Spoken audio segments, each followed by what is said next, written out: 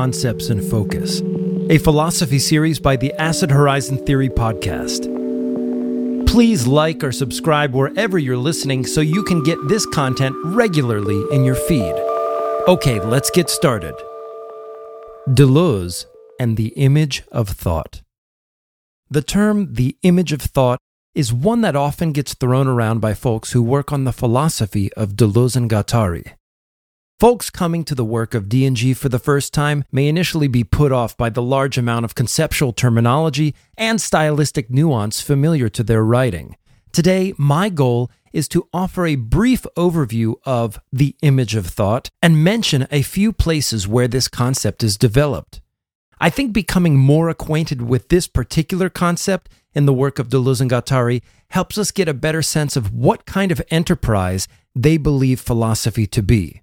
For me personally, this concept validates approaches to philosophy often derided as non-philosophical, especially when certain familiar caricatures are deployed against those kinds of philosophy.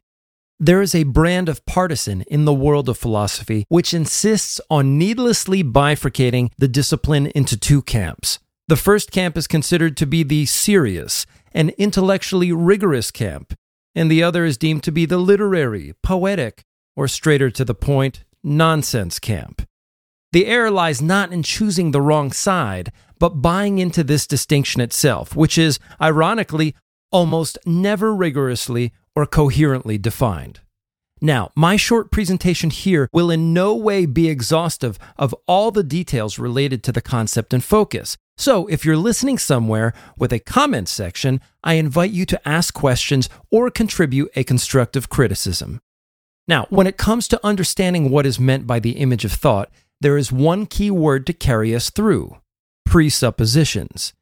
Deleuze begins chapter 3 of Difference and Repetition exclaiming that the enterprise of philosophy has rightly involved eliminating presuppositions at the starting point of thinking. A presupposition can be defined as something assumed prior to undertaking a philosophical inquiry. It is often the case that these assumptions are made tacitly or unconsciously. Deleuze uses the philosopher René Descartes as an example of a thinker who both successfully avoided and unfortunately succumbed to presuppositions in his own system of thought. In formulating his famous concept of the cogito, as in the phrase cogito ergo sum, I think, therefore I am, Descartes avoided a potential error by not claiming that human beings were rational animals because, as Deleuze notes, the concept explicitly presupposes the definition of these terms. While Descartes did not stumble by smuggling in objective presuppositions, he could not, however, escape certain subjective presuppositions in his philosophy. So, how can we delineate between the two kinds of presuppositions, objective and subjective?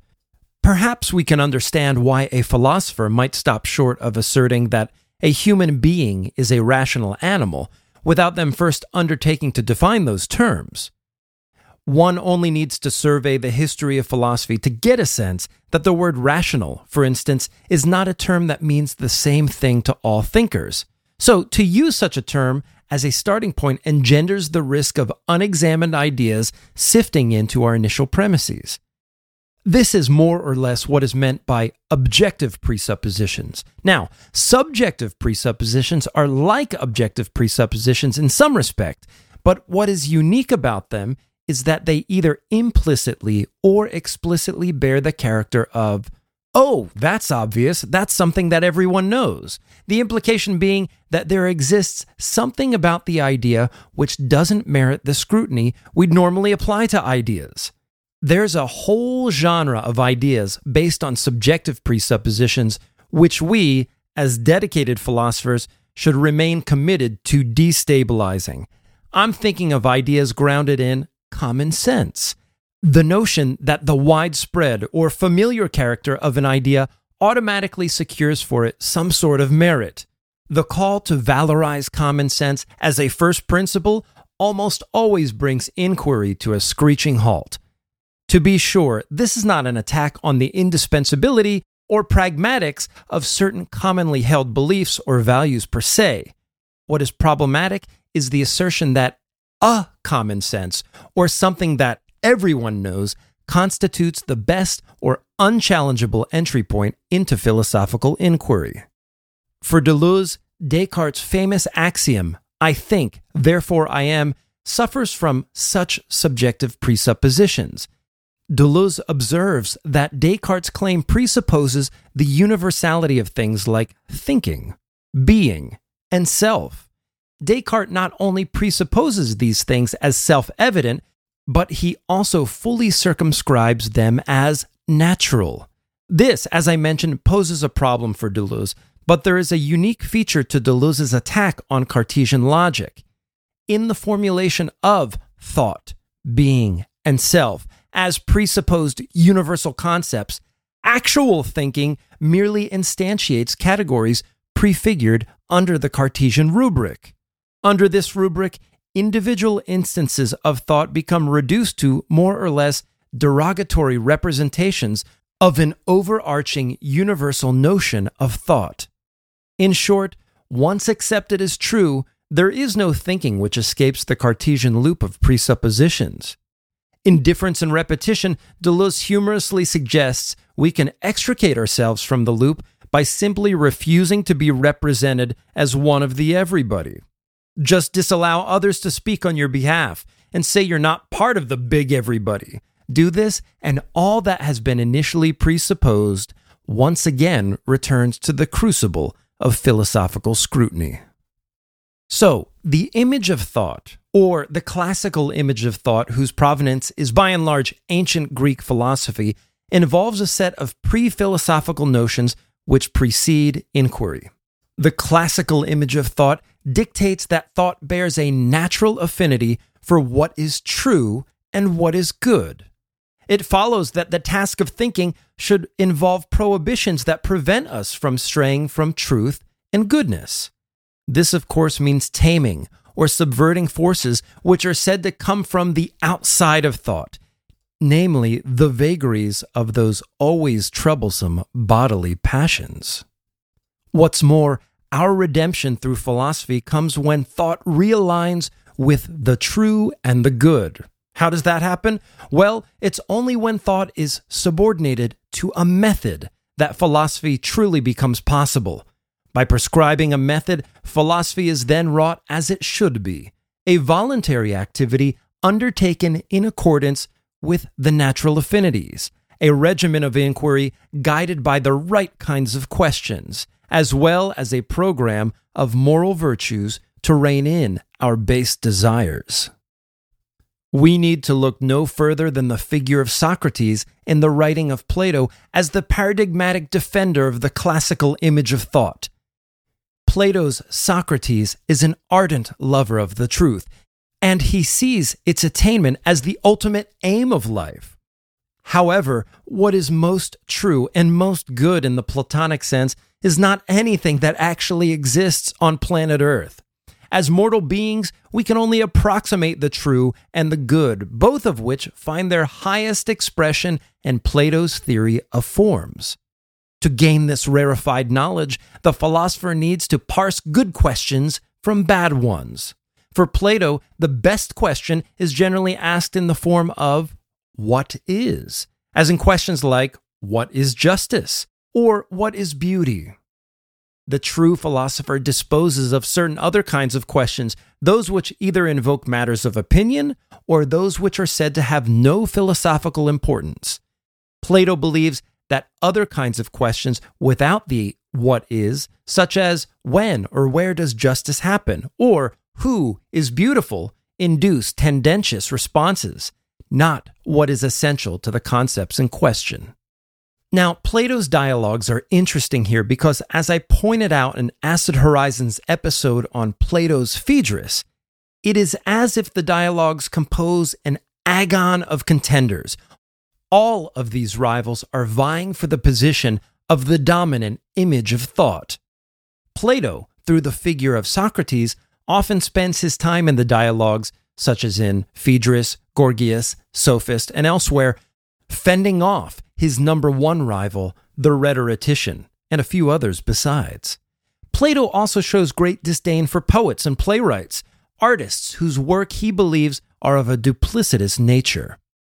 Ironically, amidst his truth-seeking, Socrates often resets the dialectic through speaking incantations or recounting myth. These forms of discourse, for most readers, might seem specious and at odds with the priorities of the reason-driven dialectic. While these moves should motivate some skepticism about the epistemic foundations of Platonism, it also highlights how the contiguity of discourses in the dialogues may have implications for how modes of discourse, in general, gain discursive power. At the top of this episode, I mentioned that Deleuze held that to eliminate presuppositions was rightly one of the tasks of philosophy. Eliminating presuppositions undercuts the image of thought. So, to think outside the image of thought might then involve a very different way of doing philosophy. One of the key tenets of the classical image of thought I mentioned was that philosophy was an activity undertaken voluntarily.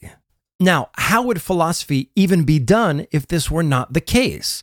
Well, for Deleuze, the activity of thought is brought about involuntarily.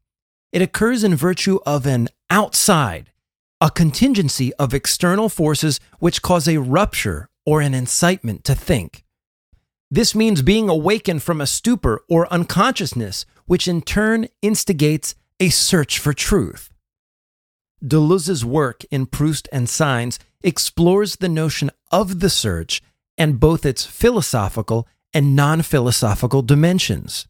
Deleuze puts forward the idea that philosophy occurs as an apprenticeship of signs, one very different from the notion of philosophy as method that we encountered through Plato.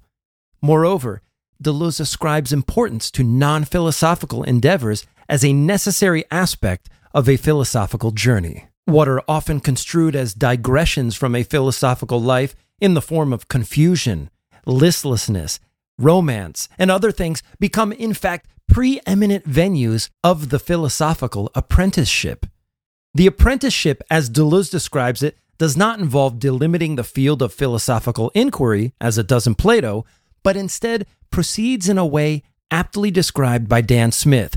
Smith observes how Proust constructs, quote, a literary apparatus that brings together heterogeneous elements and makes them function together.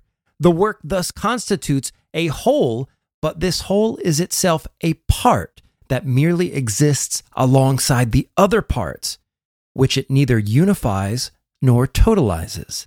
End quote. Put another way, for Deleuze, the search for truth involves the recovery of disparate moments of lost time, in a literary manner, a lifetime of wasted moments, romances which have come to pass, and time detracted from artistic or aspirational projects converge in the revelation that these were elements of a philosophical project, but one irreducible to a totalizing unity as such.